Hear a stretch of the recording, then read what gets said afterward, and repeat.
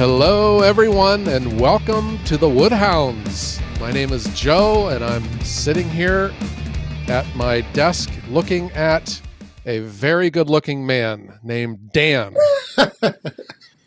Dan, tell the world hello. I don't know if I'd go that far, but hello, everyone. Welcome back to the Woodhounds podcast.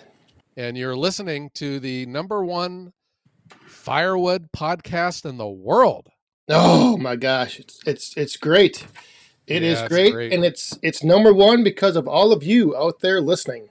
We greatly appreciate everybody tuning in each week, finding us on your favorite podcasting platforms, and just giving us a listen. Yeah. So I was talking with Dan, and he was telling me he did some research about podcasts and where the Woodhounds ranks in the podcast universe. Dan, do you want to maybe share some of those statistics with us? Yes, it was kind of surprising when I started looking into just percentage of downloads and, comparing the podcasts out there to what our numbers are at. And believe it or not, Joe, we, the Woodhounds podcast, we are in the top 10% of all podcasts in the world when it comes to downloads. Isn't that amazing? It is amazing. I'm just blown away. So Dan had told me that statistic, and I was thinking, you misread something there, man. And I started looking around, and I'll be darned. Yeah. So I think there's a number of things at work. Okay. So number one, there's a lot of people out there listening to us, and not just, here in our home country, the United States, but I mean worldwide. So there's a lot of people out there that are listening to us. But I think it also means that maybe we are, the podcasts aren't new, but it's not the most established social media platform. YouTube, Facebook, right, Instagram, or Snapchat are well ahead of it. So, that means that there's a lot of podcasts out there, but they don't get a lot of downloads. And what do you know? The Woodhounds, and we're in our second month, our numbers are just amazing. They are way above expectations. So that is great. And I think that what that means is those of you listening are enjoying it and you're coming back and tuning in again. So yeah. And I think that the numbers are pretty strong to where I think we might we're starting to expand, because it seems like a lot of our listeners come from our YouTube existence. Yes, but maybe now, because the growth is still continuing, that we're outpacing that, and we're starting to attract people outside of the fact that we got our start in YouTube. Wait a minute. Are you saying it's possible there's people out there who haven't heard of us from YouTube?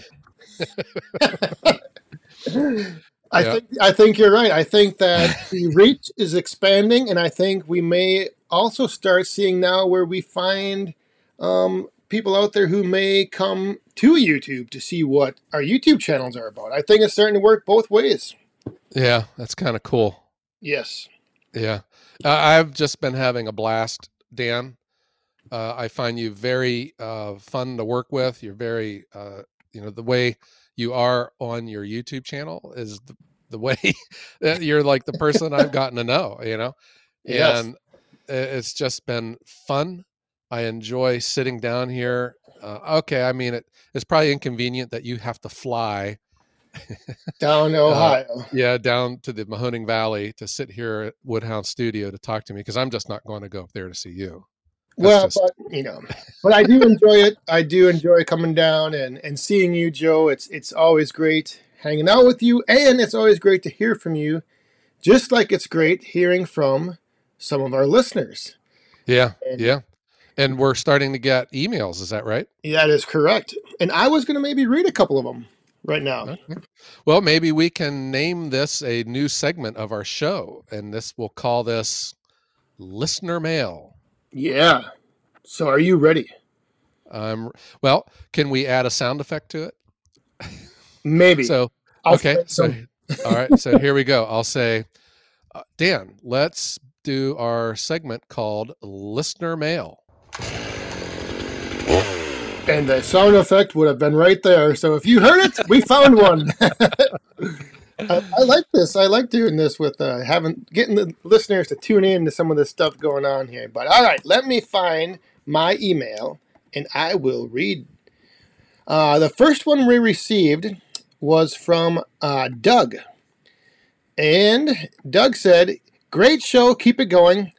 I have the same enjoyment from all aspects of firewood that you guys do and enjoy listening to the shows while I'm driving."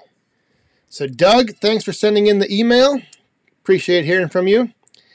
And the other email that I'm going to read here was from Eric.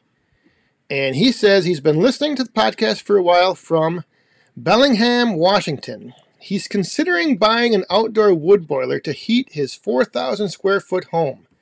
Wow. So he is wondering if we might be able to give him some insights, some pointers, some our take on outdoor wood boilers. Like from our perspective, because we both have them. We both have an outdoor wood boiler. That's another thing that you and me have in common. Yes.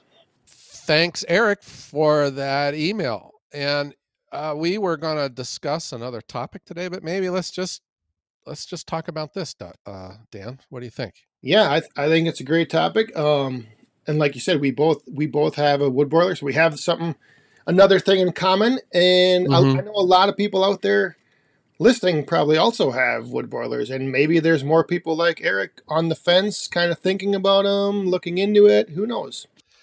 So, Dan, an outdoor wood furnace I find to be a fascinating machine.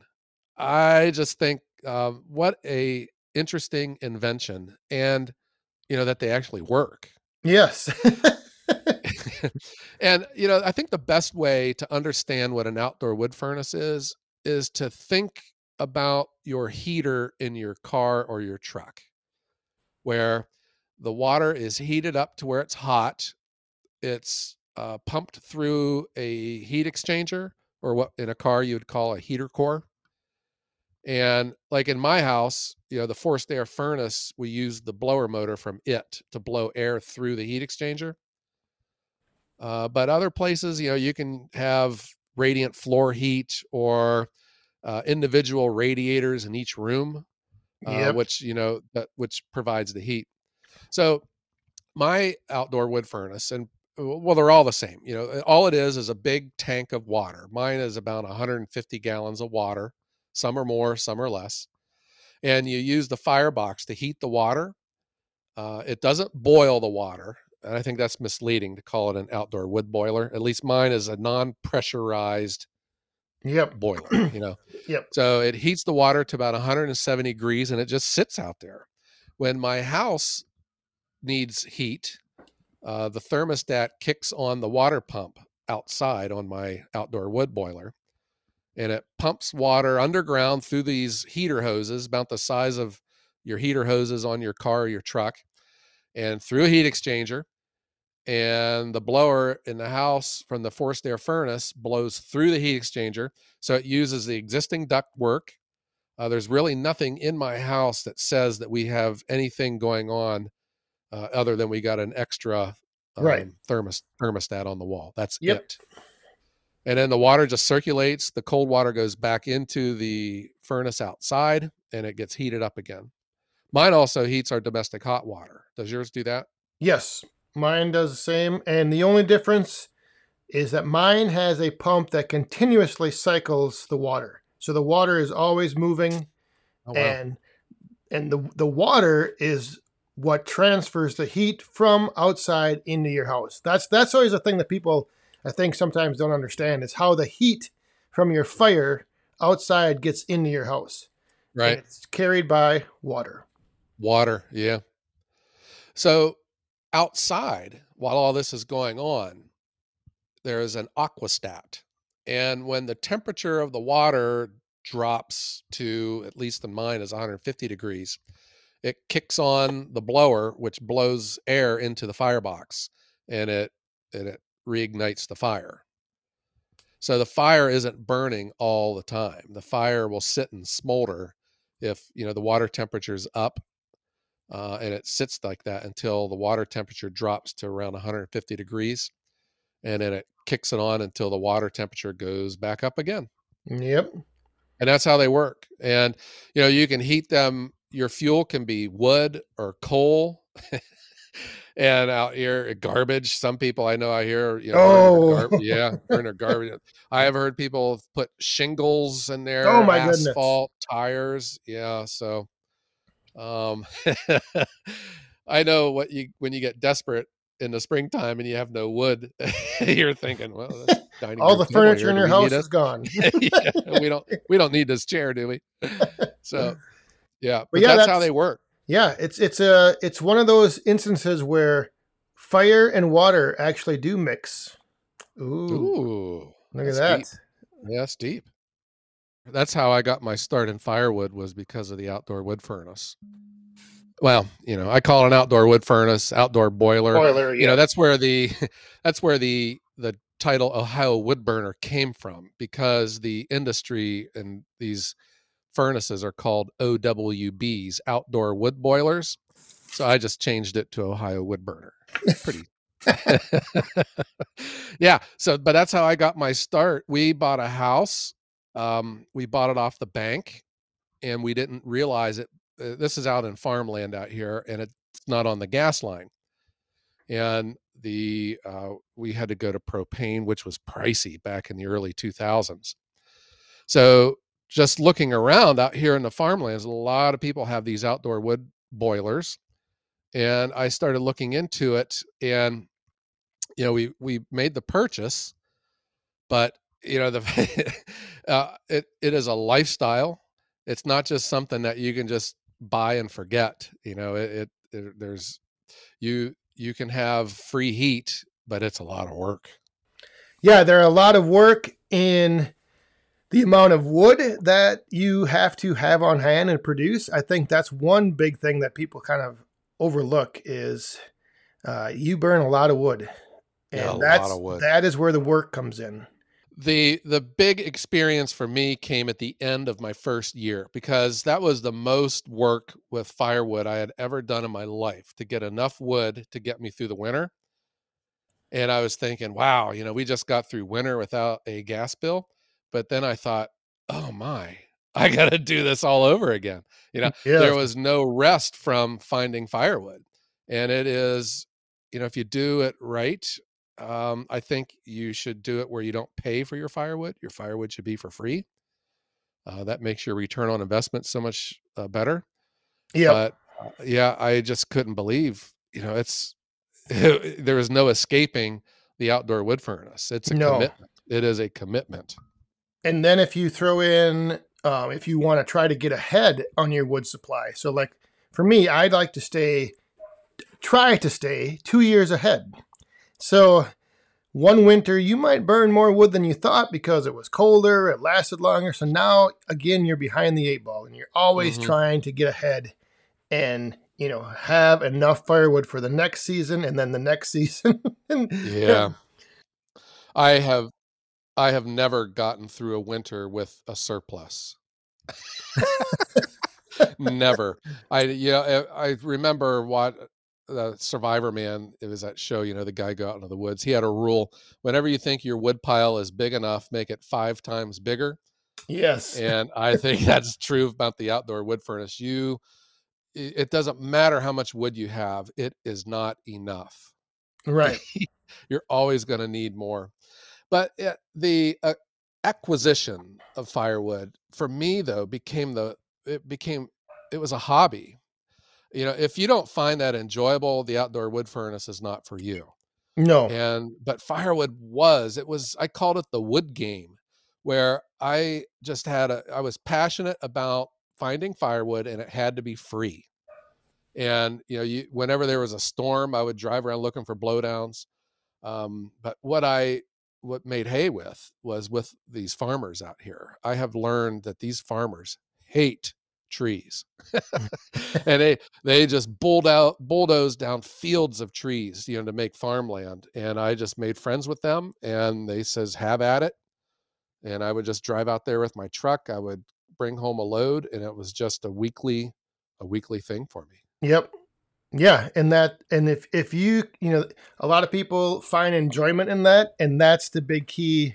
Where if you enjoy gathering and making firewood, then the wood boiler is almost for you because you need to do a lot of it. So Yeah.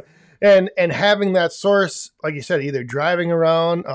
The one thing that I did is I contacted local tree service companies in my area.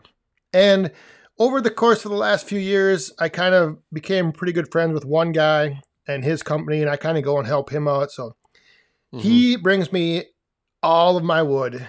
And when you're burning in an outdoor wood boiler, the other nice thing is it doesn't matter what the wood is. You can burn maple, you can burn basswood, you can burn, elm, you can burn oak, whatever you want, throw it in there and burn it. Yeah, total disregard for the species or anything. Yep. Even with splitting wood, it's nice to have it split, but if it fits through the door in my furnace, it's going in. Yeah. Yep. And I remember when I first got started too, because my firebox is like 3 feet deep. So I was thinking, well, heck, I could put in a real long log, So when I first started and I was younger and stronger, my logs were longer. And I noticed, by like February, my back hurts, my knee hurts, because you got to pick the log up, and with my furnace, I got to squat a little bit to stick the wood in. I noticed over the years, my logs kept getting shorter and shorter and shorter. And now I just cut standard length, 16-inch firewood for mine. And I usually have everything split, but not always. Yeah. And that's one big debate that's out there, whether you need to split your wood or not. And I like to, so, I like to have seasoned wood that I know is going to burn good. Some people don't really care. I mean, that kind of just gets into personal preference. The reason I like it is because with my system, the blower on the boiler will kick on at a certain temperature level of the water. And so the more seasoned your wood is, I feel like you can recover your water temperature quicker. You're not smoldering with, wet wood or unseasoned wood. So that's just why I prefer seasoned wood split. And yes, because I don't like trying to throw in 100-pound piece of oak. I think with an outdoor wood furnace, obviously the important thing is the firewood, but you still have to buy the furnace, and you still have to have it installed. If you can't do it yourself, there's a trench and there's plumbing and electrical work that has to be done. Probably a woodshed that's got to be built. But I think you have to pay attention to where you're going to get your firewood. I think, from just as a general statement, if you think that you're going to buy your firewood, I don't think that's the right way to go. And I think that would just totally take away all of the benefits of the outdoor wood furnace, which is no gas bill. Right. And that is huge. And, depending on what part of the country you live in, if you have a gas bill for, your heating months. But man, the quality of life is what drew me into year 2 and 3 when I was thinking, do I really want to keep doing this? Because this is a lot of work. But having a house as warm as you want. Yes. We have complete disregard to that thermostat dial on our wall. We keep our house as warm as we want. Our furnace also heats our domestic hot water, and we have the hottest shower in Northeast Ohio. And not having that gas bill is a big deal. It really is. Yep. And you know what it's like to think about, oh my God, here comes the gas bill when you take it out of the bail box and you don't have one. We haven't had a gas bill in 16 years. Yep. So the quality of life in dealing with a toasty, warm house and a hobby of firewooding, Yes. is the draw to me. But that's what I'm thinking. If you are seriously thinking about getting an outdoor wood furnace, I think your first question is where you're going to get your wood. Yep. Um, and I have learned it's easy to find free firewood. It is. Yeah. You just got to know. You got to know who to ask. You can't be bashful. And a lot of people, I see it all the time. People set wood cut up out at the mailbox. If they're giving away for free. So the first thing I think for anyone considering an outdoor wood furnace is your wood supply. Supply, yes. Yeah. And whether you can maintain that supply for years to come, because that's where you end up getting back the money, that the savings is once 3, 4, 5 years down the road, then you start the boiler's paid off from what you may have saved over your gas bill, and then you can really reap the benefits of it.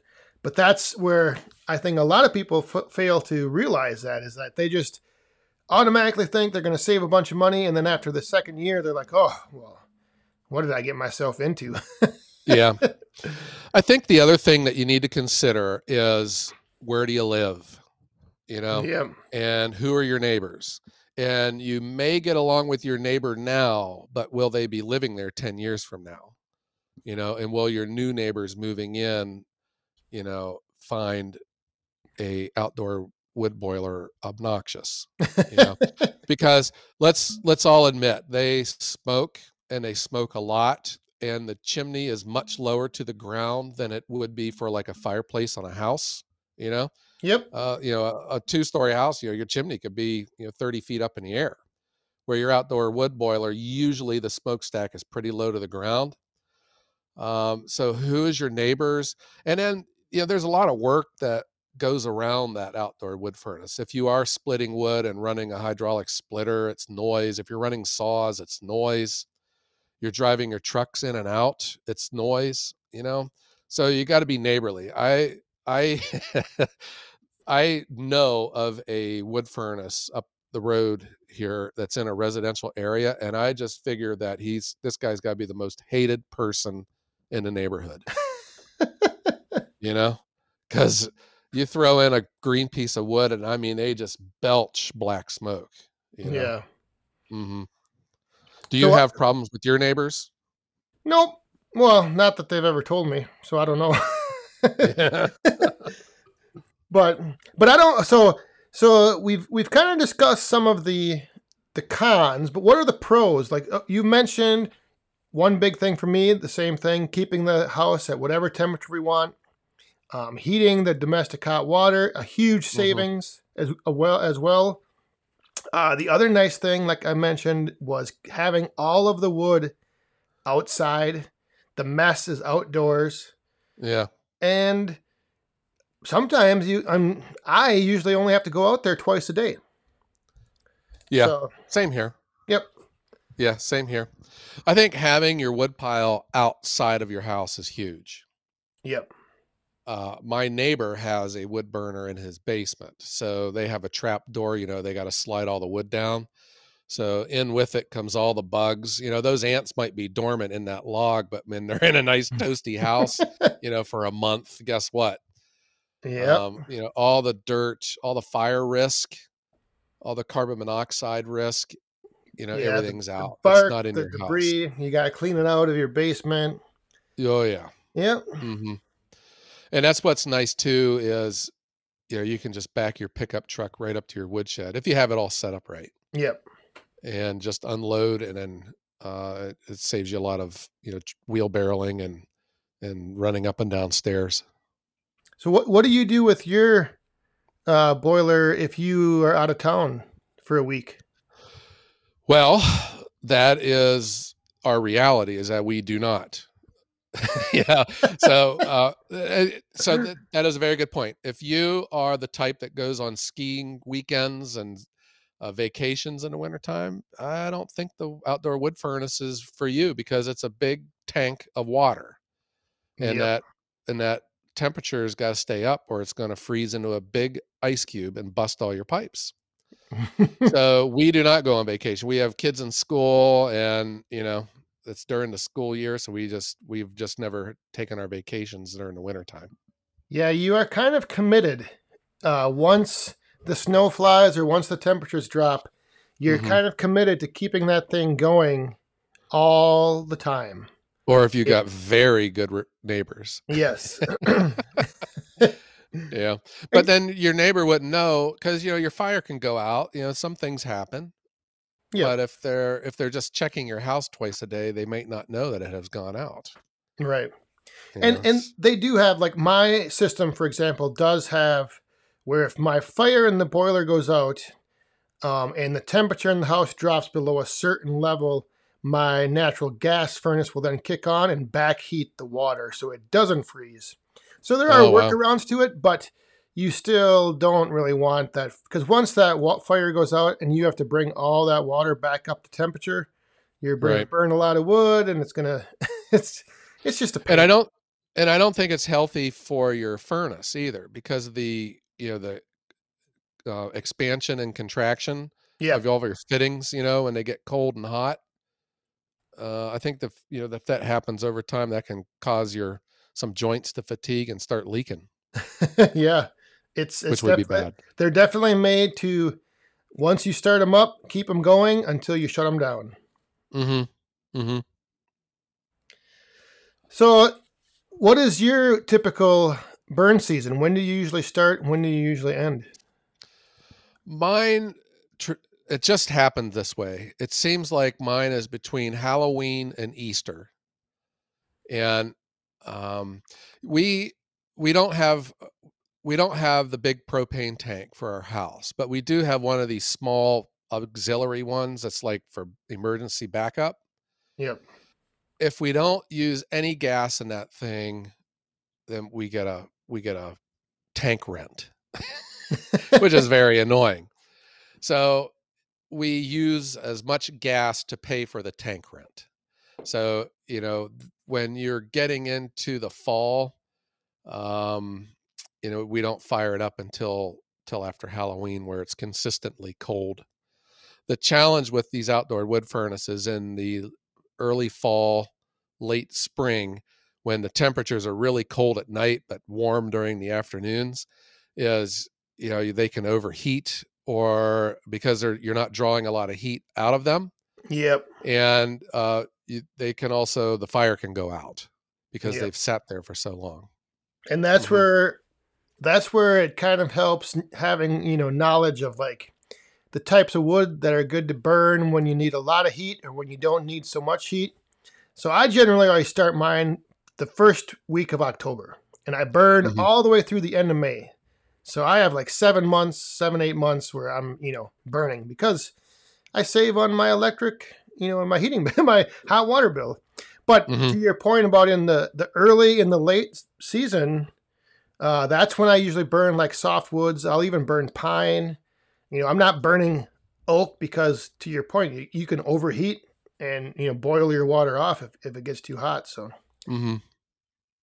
but it is definitely nice to, well, and I guess, like, the whole thing is, I don't want Eric to hear this and think that we're trying to talk him out of a boiler. And, you know, Yeah. we just have to point out the things that some people, I think, may overlook. Hmm. Yeah, I think you have to have a plan. You have to consider the prevailing winds. You don't want to put it to where the winds are blowing in the wintertime directly onto your house or Yep. at your neighbors or wherever. Like the prevailing winds head out to the forest here where we live. So we're good with that. You want to have it, I think you want to be able to see your smokestack from your house from a window because the smokestack is always telling you how the furnace is doing. You know, Yes. you can tell if it's struggling, if you need to go stoke punch the logs, or if the fire's out, or if it's overheating. So you always want to have it to where you can see it. And then you want to have like a convenient driveway of some sort where your truck can get to it in all kinds of weather. In the spring or in the fall, if you have a load of wood that you need to put over there, you want to be able where you can get to it without getting stuck. Yep. Hmm. And you also got to consider where your lines are being routed into your house and to your, to how you're heating it, either with a forced air furnace in the basement, or if you have, radiant floor heat, or however that lines are coming into the house where your heat exchangers are, you need to consider that, because those lines that run underground, they're expensive. Holy cow, are they expensive? So you want to, maximize that distance And and have your furnace far enough away from your house so that you don't put, embers on your roof and light your house on fire. or on your wood Uh, pile. That was yeah, I was just going to say, make sure you don't stack your wood too close to it because embers will fall and mm-hmm, burn up yeah, all your wood in one night. yeah. My furnace is about 50 feet from the house. How far is yours? A little further, and I actually have mine inside of a shed. Mm-hmm. But the longer distance, the more heat loss that you're going to have, Yeah. because I can see, when it snows outside, you can see the where the lines are because they melt the snow on the ground. Do you have your lines though wrapped inside of another? Yeah, but I did it myself because when we put Uh, this in like 2004 or 5, I can't remember now.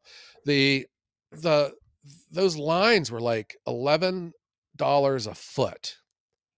And I was thinking, there is no way I'm spending that much money, for this stuff. So I made my own. And then I think now, looking back upon it, I should have just spent the money.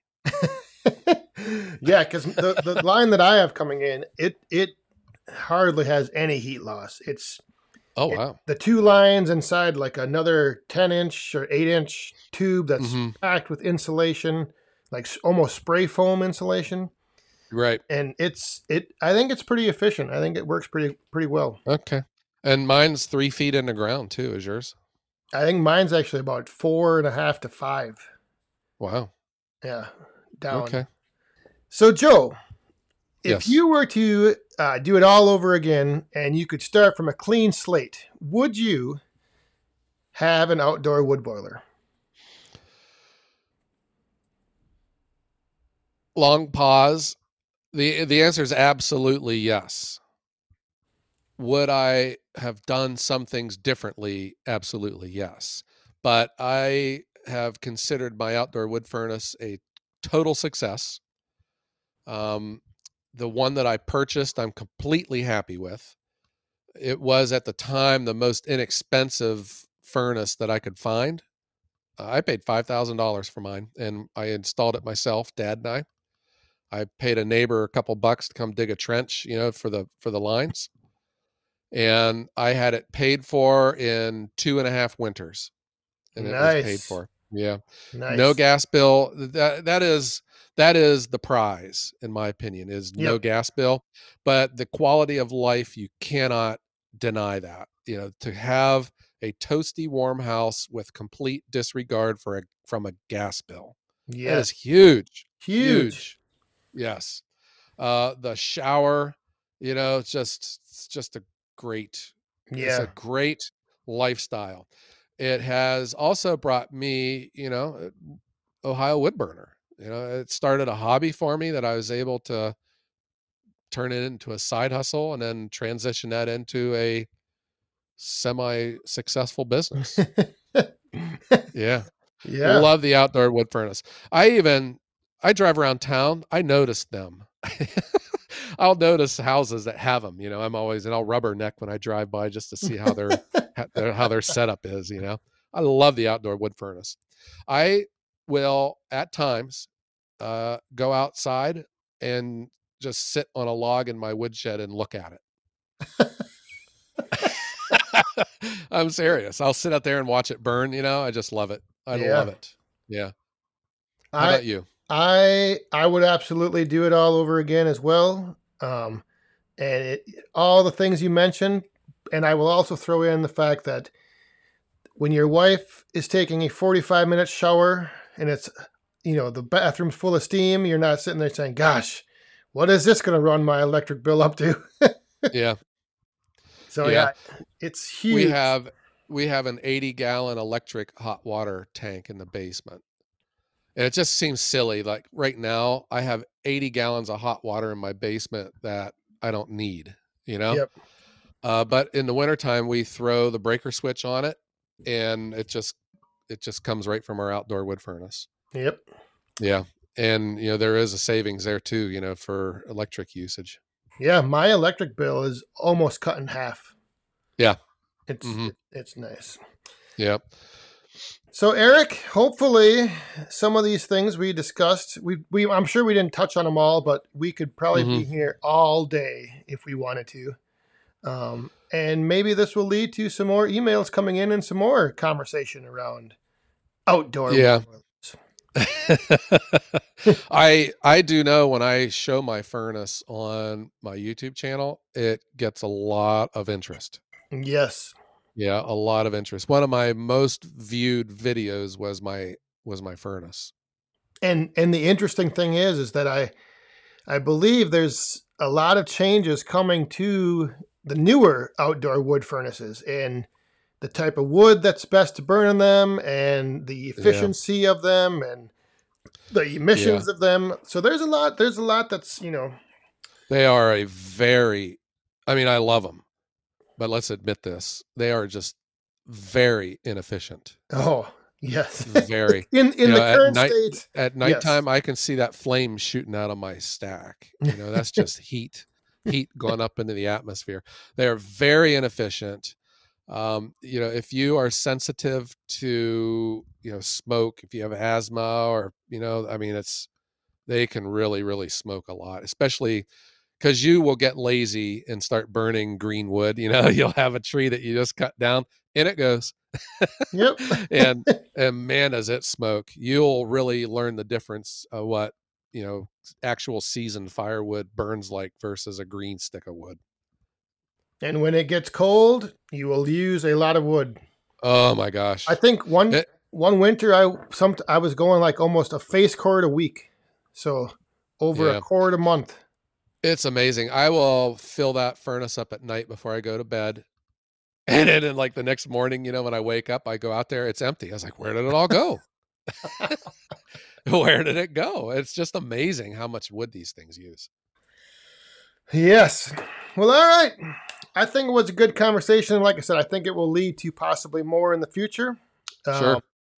And once again, if you out there are listening right now and you have a topic or a comment you'd like to send in to us, you can do that.